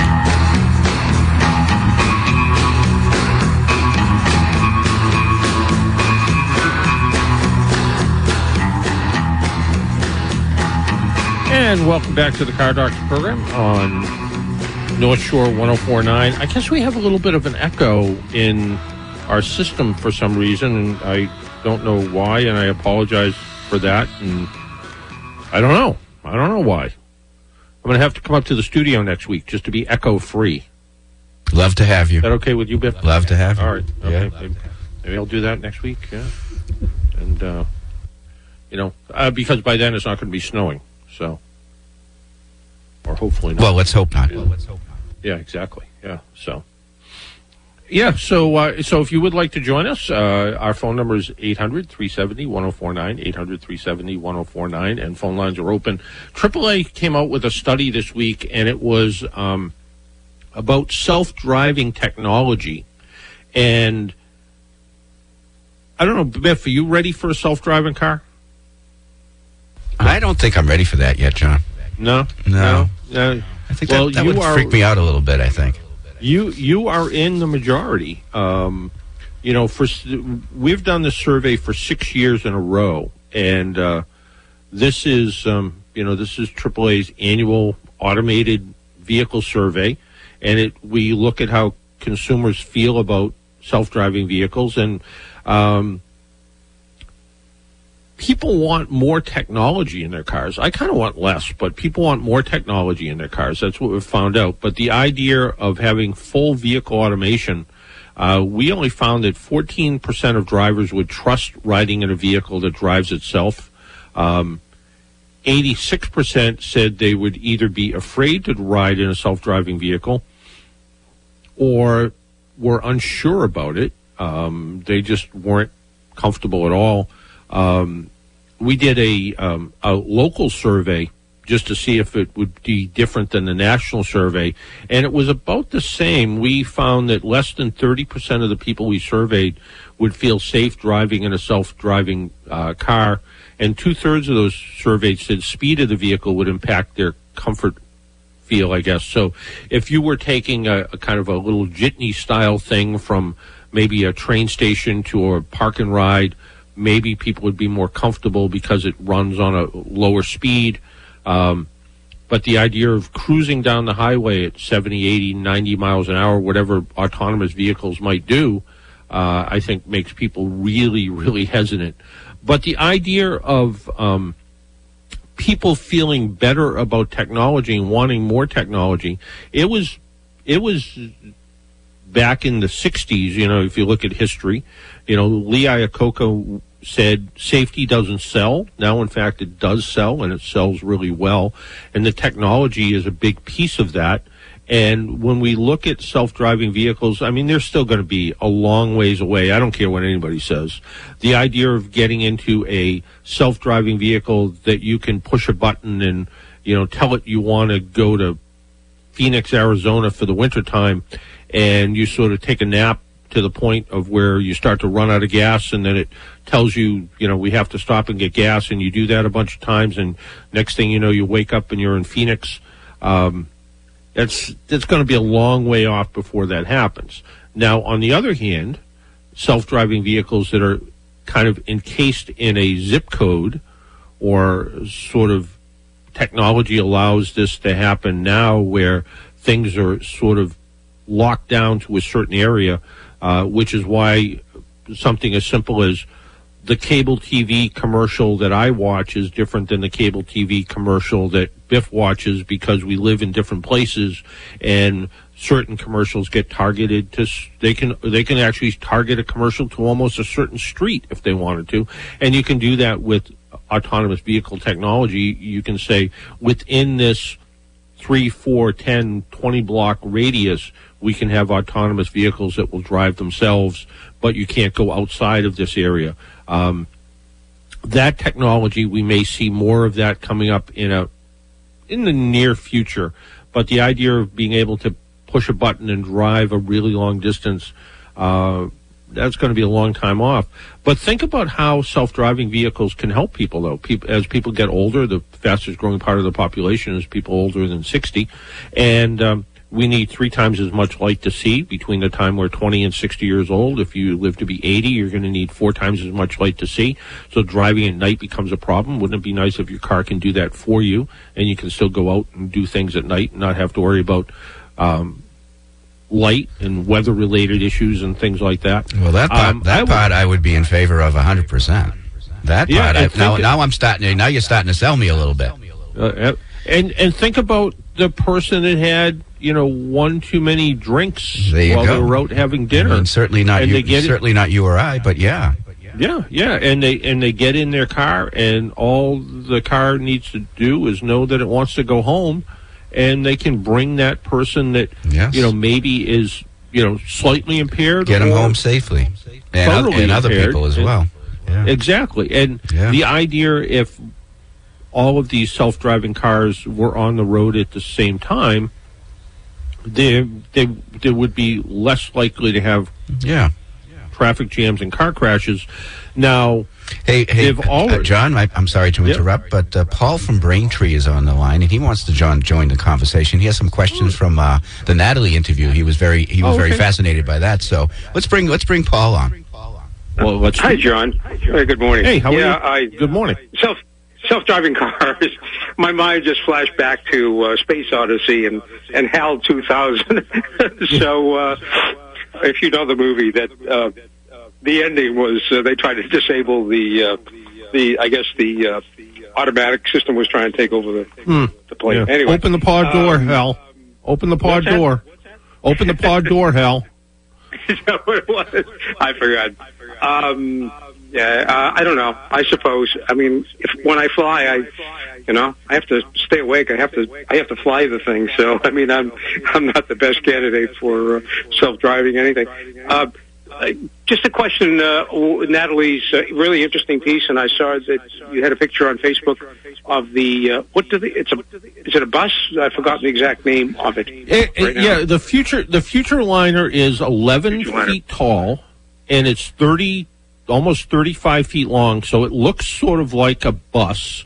And what's fascinating is the sides of it open up, and that's where the displays are. So it's everything from, and there was this whole series of them, and everything from, like she said, the one about, eliminating traffic jams and things like that to things that could make your life easier at home. So they were kind of really bringing the future out to people and showing them how, everything from the latest, General Motors refrigerator and how it would make your life that much better to, all kinds of fascinating stuff. So, yeah, I was wondering, old enough to remember my dad taking us to the GM Autorama, which was at the old Boston Armory, which is now the Agana Center. And I wondered whether GM ever brought the Futureliner to the GM Autorama. It seemed like the likely place to put it. I don't know that. I would assume that was probably part of it. But the idea that one of them ended up, under, in a field somewhere because it ran out of fuel, and someone was going to turn one of them into a salad bar, I think is pretty interesting. But yeah, these vehicles were, pretty fascinating in their own way, but also pretty simple in their own way too, because you think about, here comes this kind of bus-looking thing into town. It opens up, and it kind of shows you the future, but in a simple sort of way. Here's these, here's what can happen with traffic. Here's what can happen in your kitchen. Here's all these varieties of things that, but still, I can't imagine that, we're so used to now that when we look things up on the internet, we find more and more and more research, and then, once, and it's never ending, where this, you sort of looked at it and, you looked at, okay, here's what stereo was going to sound like, or here's a microwave oven, or here's the future of television. And, I think there was one that showed in 1955 a miniature automobile assembly line, and they called it A Car Is Born, and it was constructed in one of the Futureliners. So it was a lot of weird static displays, and by weird I mean kind of compared to now. But then there was the people there that would explain it and talk about it, and pretty interesting. I really want to go try to find one somewhere now and see what it looks like. Yeah. And and the idea that two of them are, the Peter Pan bus has two of them. They must drag one out once in a while. I wonder if it went the way of World's Fairs. I mean, I remember going to the 64, 65 World's Fair. Now I don't know if they still even have those. I mean, that was the future of the back. I guess they started a century ago. But I think the 38, 37 World's Fair, they first showed television and superhighways and how things are going to be. But now you do that on the internet. As to the Autorama, the only thing I remember was they had, I believe it was Elvis Presley's 1956 Cadillac. I believe it was a Coupe de Ville. And all I remember is that the piping on the edge of the seats were real pearls inside the piping. Wow. Yeah, because it's the only image that remains with me, and I was a little kid. Probably, Elvis Presley was important, and it was a big 56 with pearls in the where the little piping is on the seats. Well, I guess they were real, but I'm sure they probably were, and as an entertainer who was certainly larger than life, the idea that that's he where you was, ended up, but the idea that he would buy cars for people and do all kinds of crazy stuff, and the idea that most of the cars that he owned were barely driven. So yeah, sort of interesting, and again the idea that they the Peter Pan bus one, I guess, was number 6, looking at Wikipedia here, and it says displayed energy and man exhibit. It also displayed the high compression power and energy exhibit. The bus again is believed to be restored and owned by Peter Pan Bus Lines, and they have a second one which they use for parts. But yeah, pretty. I mean, they're only you say Springfield or Worcester. I mean, they're not that far. Springfield, not that far away. I'm gonna have to do a little bit of research and find out a little bit more about it and see if they have. Maybe get them on as a guest. Well, great. Yeah, always interesting.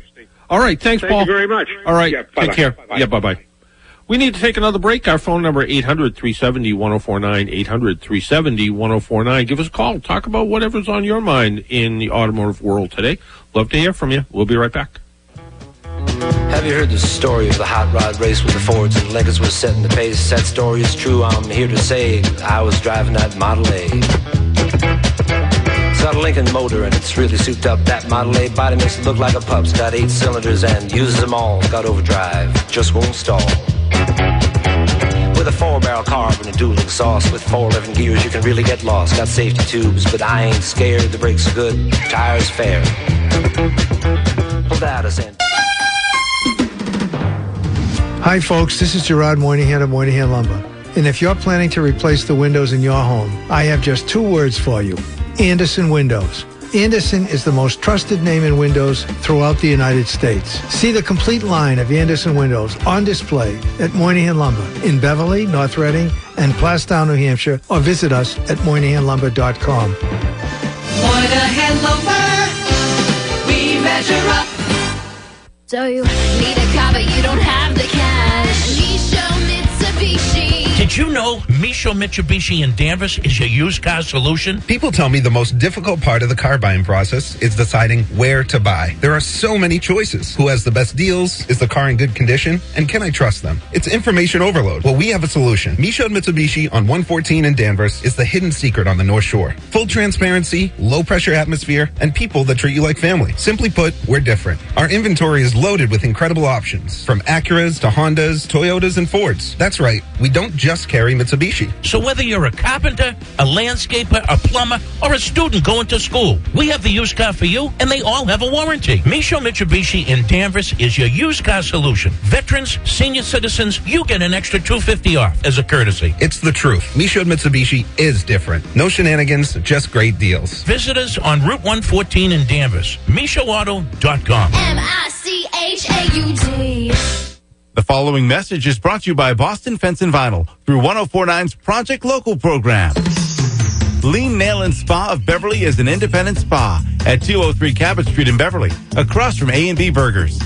Lean Nail and Spa welcomes appointments and walk-ins for professional manis and pedis with shellac, dip, and liquid gels, eyelash extensions, waxing, facials, and more.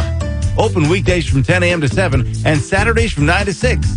Call Lean Nail and Spa today at 978-524-8850. Gloucester's Azorian Restaurant is open for lunch and dinner 7 days a week for inside dining and for takeout.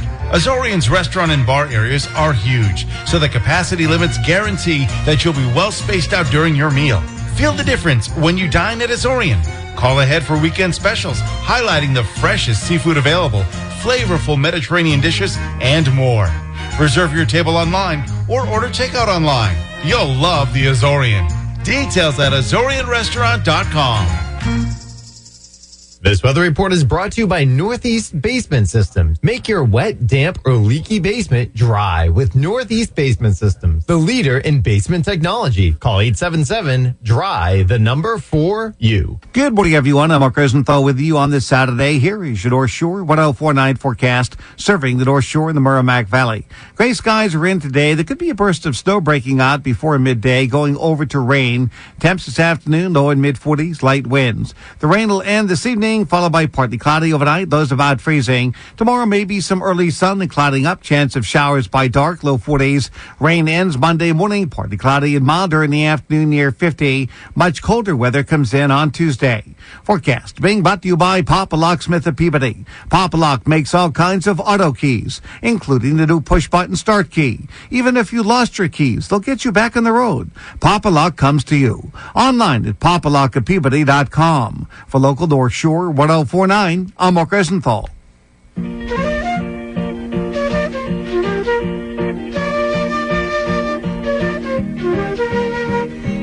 And welcome back. Remember, our program is brought to you in part by AAA. Membership pays for itself. Remember, we provide road service 24 hours a day, 7 days a week, in any car you're in. So even if you're a passenger. So if you happen to be the passenger in a car and they get a flat tire, run out of gas, whatever the case is, you're a AAA member, you call 1-800-AAA-HELP. You get the help that you need.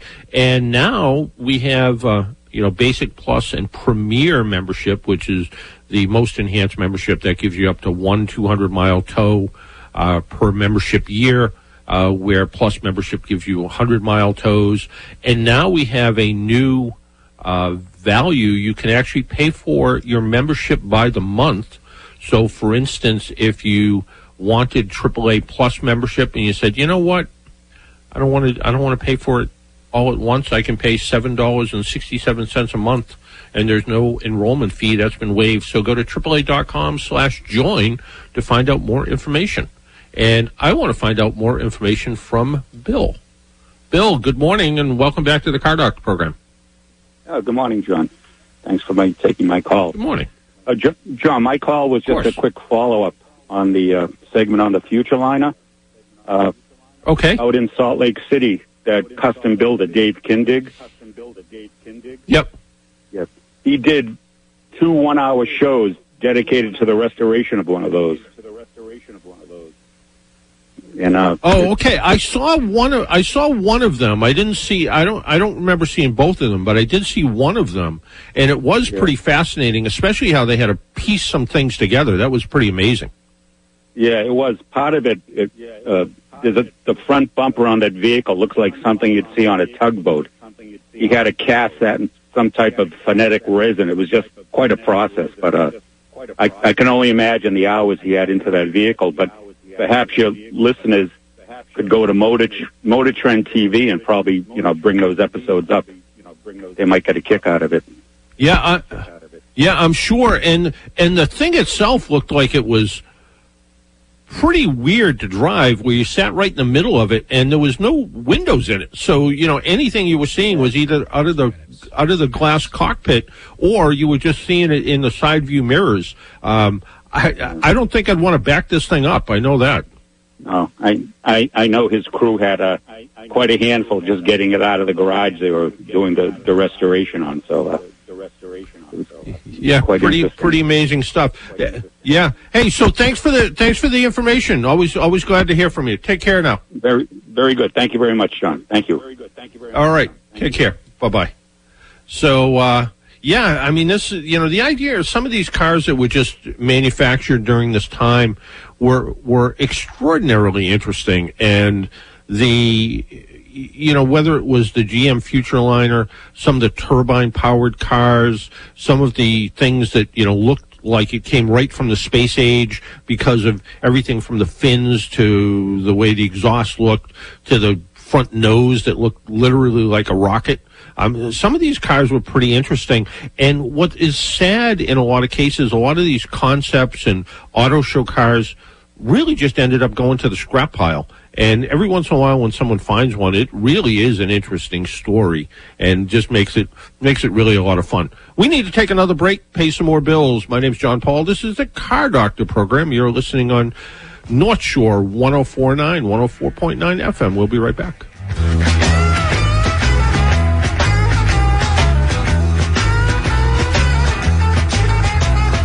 Trucking, got my chips cashed in, keep trucking.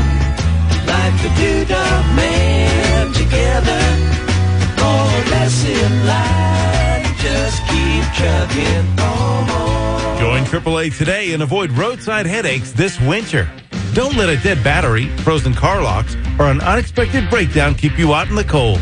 With a AAA membership, you're protected on the road anytime, in any car, and in any weather. AAA technicians will be there to quickly fix your problem and get you back on the road, often without the need for a tow. Visit AAA.com/join to sign up. That's AAA.com/join. Hi, this is Brian Kelly from the Kelly Automotive Group. We had our most successful President's Day sale to date. In fact, it was so successful, we have hundreds of fresh Kelly certified trade-ins with low miles and most with one owner. At all Kelly dealerships, we are chock full of pre-owned vehicles with prices starting well below $15,000. And if we advertise it, we'll have it when you get here. It's easy, it's honest, and it's guaranteed. Visit kellyauto.com for all the easy details. Fresh and clean trade-ins with prices starting under $15,000. Hey, how's that for making it easy? That's the Kelly way! This winter, cleaning isn't just a chore, it's essential. Between working from home, remote learning, and our busy pets, our homes are getting a lot of wear. Hi, this is Matt Donnelly, owner of The Maids. For over 25 years, we have been New England's choice for healthy home cleaning. Our award-winning teams wear PPE and use only professional equipment and products. Don't expose your home, family, and pets to just anyone with a vacuum and a mop. Safely have your home cleaned by The Maids. Call 978-276-1276 or online at themaidsma.com. Hi, it's John Haley from Aubuchon Hardware. Join me every Sunday morning at 7 on At Home with John Haley as we tackle your home projects. 1, 2, 3, 4.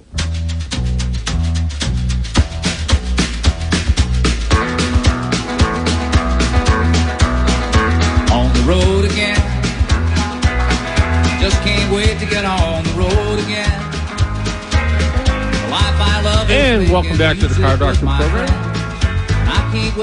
Well, I was just, I got a couple of emails this morning from some of the columns that I wrote, and one of them was somebody was looking for a handy little used car, and the car they were looking for was a Toyota Matrix. And, they were only, anyone you look at is going to be 10 or 11, 12 years old, I guess now. So, they said they stumbled across a couple of Pontiac Vibes, and they haven't made Pontiacs in years. Do you think it would be a wise buy? And, what was interesting about the Vibe and the Toyota Matrix, they were actually made in the same factory in California. And I think it's the factory that was making Teslas now. But the Matrix and the Vibe Both had Toyota engines, both had Toyota transmissions. The Toyota had a Japanese source battery. I think the Pontiac had an AC Delco battery, but they were very, very similar cars, a little bit different. The rear styling on the Pontiac was a little bit different, and you know, would a Vibe be a good choice? Yeah, you can get, you know, I looked at sheet metal parts, you know, could you get a fender or a door or something? Yeah, not really a problem. Can you get mechanical parts, starters, alternators? Absolutely easy to get. So, even things like catalytic converters, which sometimes as cars get older, they can get harder to find, but not a problem. So I think, you know, buying one would be not really a challenge for owning it, and they are pretty handy little cars. I was reading about the new General Motors sport utility vehicle built off the Chevrolet Bolt. And apparently when they built it, it has less cargo capacity than the Bolt, which I thought was kind of funny. So the idea of having this small wagon type vehicle that could, you know, you could carry stuff around in the back of it and, you know, put 4 people in it and just a nice little vehicle, unlike the new utility vehicle of whatever it's called that Chevrolet made, which maybe isn't so utilitarian. Someone else wrote to me and said, when it gets cold, I always used to add Gasline antifreeze to my gas tank. Winter isn't over yet, and it's not expensive. Should I be adding Gasline antifreeze to prevent frozen gas lines? Are there any winter additives that you use? And years ago, we used to see a lot of problems with gas line freeze up, especially in really cold areas. You know, people would go up to the mountains to go skiing and their gas lines would freeze up. And a lot of that had to do with gas caps didn't fit as well. Gas stations pumped more water back then because of gas station contamination. And today you don't get that the same way. And today a lot of fuel tanks are made out of plastic rather than metal. When the temperature changes, if there's condensation or moisture in the gas, as the metal changes shape or changes temperature, those drops of condensation will literally drop off the top of the tank into the gasoline, work its way into the fuel system, and it could freeze up in the fuel lines. We don't see that as much anymore. So less of a problem. Fuel injection solved a lot of those problems. Fuel lines in a lot of cases are plastic style fuel lines, so you don't have as much of it. You know, if you left your gas cap off in a rainstorm or a snowstorm, and probably you would notice because the check engine light came on, you know, adding a bottle of Gasline antifreeze probably wouldn't hurt at all to do that. 2 minutes. So, and there's different kinds of Gasline antifreeze, different types of alcohol that are in them. Some actually mix with the water in the gasoline, and then so that combination of alcohol and water gets kind of sucked out through the system as it's working together. Other kinds, and I think it uses methanol alcohol, but I'm not 100% sure anymore. But that mixes, the water mixes with the Gasline antifreeze, and then that combination mixes together with the gasoline. So I like that kind a little bit better. One of the products is called Heat, H-E-E-T, I think. And if you think you have a problem, I think that's a good product. Personally, you know, I don't drive my cars as much as I used to. I'm not commuting 100 miles round trip back and forth to work. So I don't use Gasline antifreeze, but I do use gasoline stabilizer. It helps prevent the gasoline from getting stale. I try to, when I can, I use the marine grade, the kind of bluish color of Stabil. I think it does a better job of eliminating any water issues. So it kind of combines the two ideas together of stabilizer, gasoline stabilizer, and gasoline antifreeze. Well, that music means that we are out of time for this hour. If, you know, remember to check out Natalie Harrington's Instagram page, and also check out gm-trucks.com to find out more information about that article. It was a great article. Coming up next, Real Estate Revealed with the he was on TV. Listen to him. He was on TV. Has to be smart if he was on TV, right? So that's coming up next right here. And until next week, make sure you wear your seatbelt, drive safely, be good to your car, and thank you to Biff for doing everything he does back at the station. Talk to y'all next week. Bye-bye.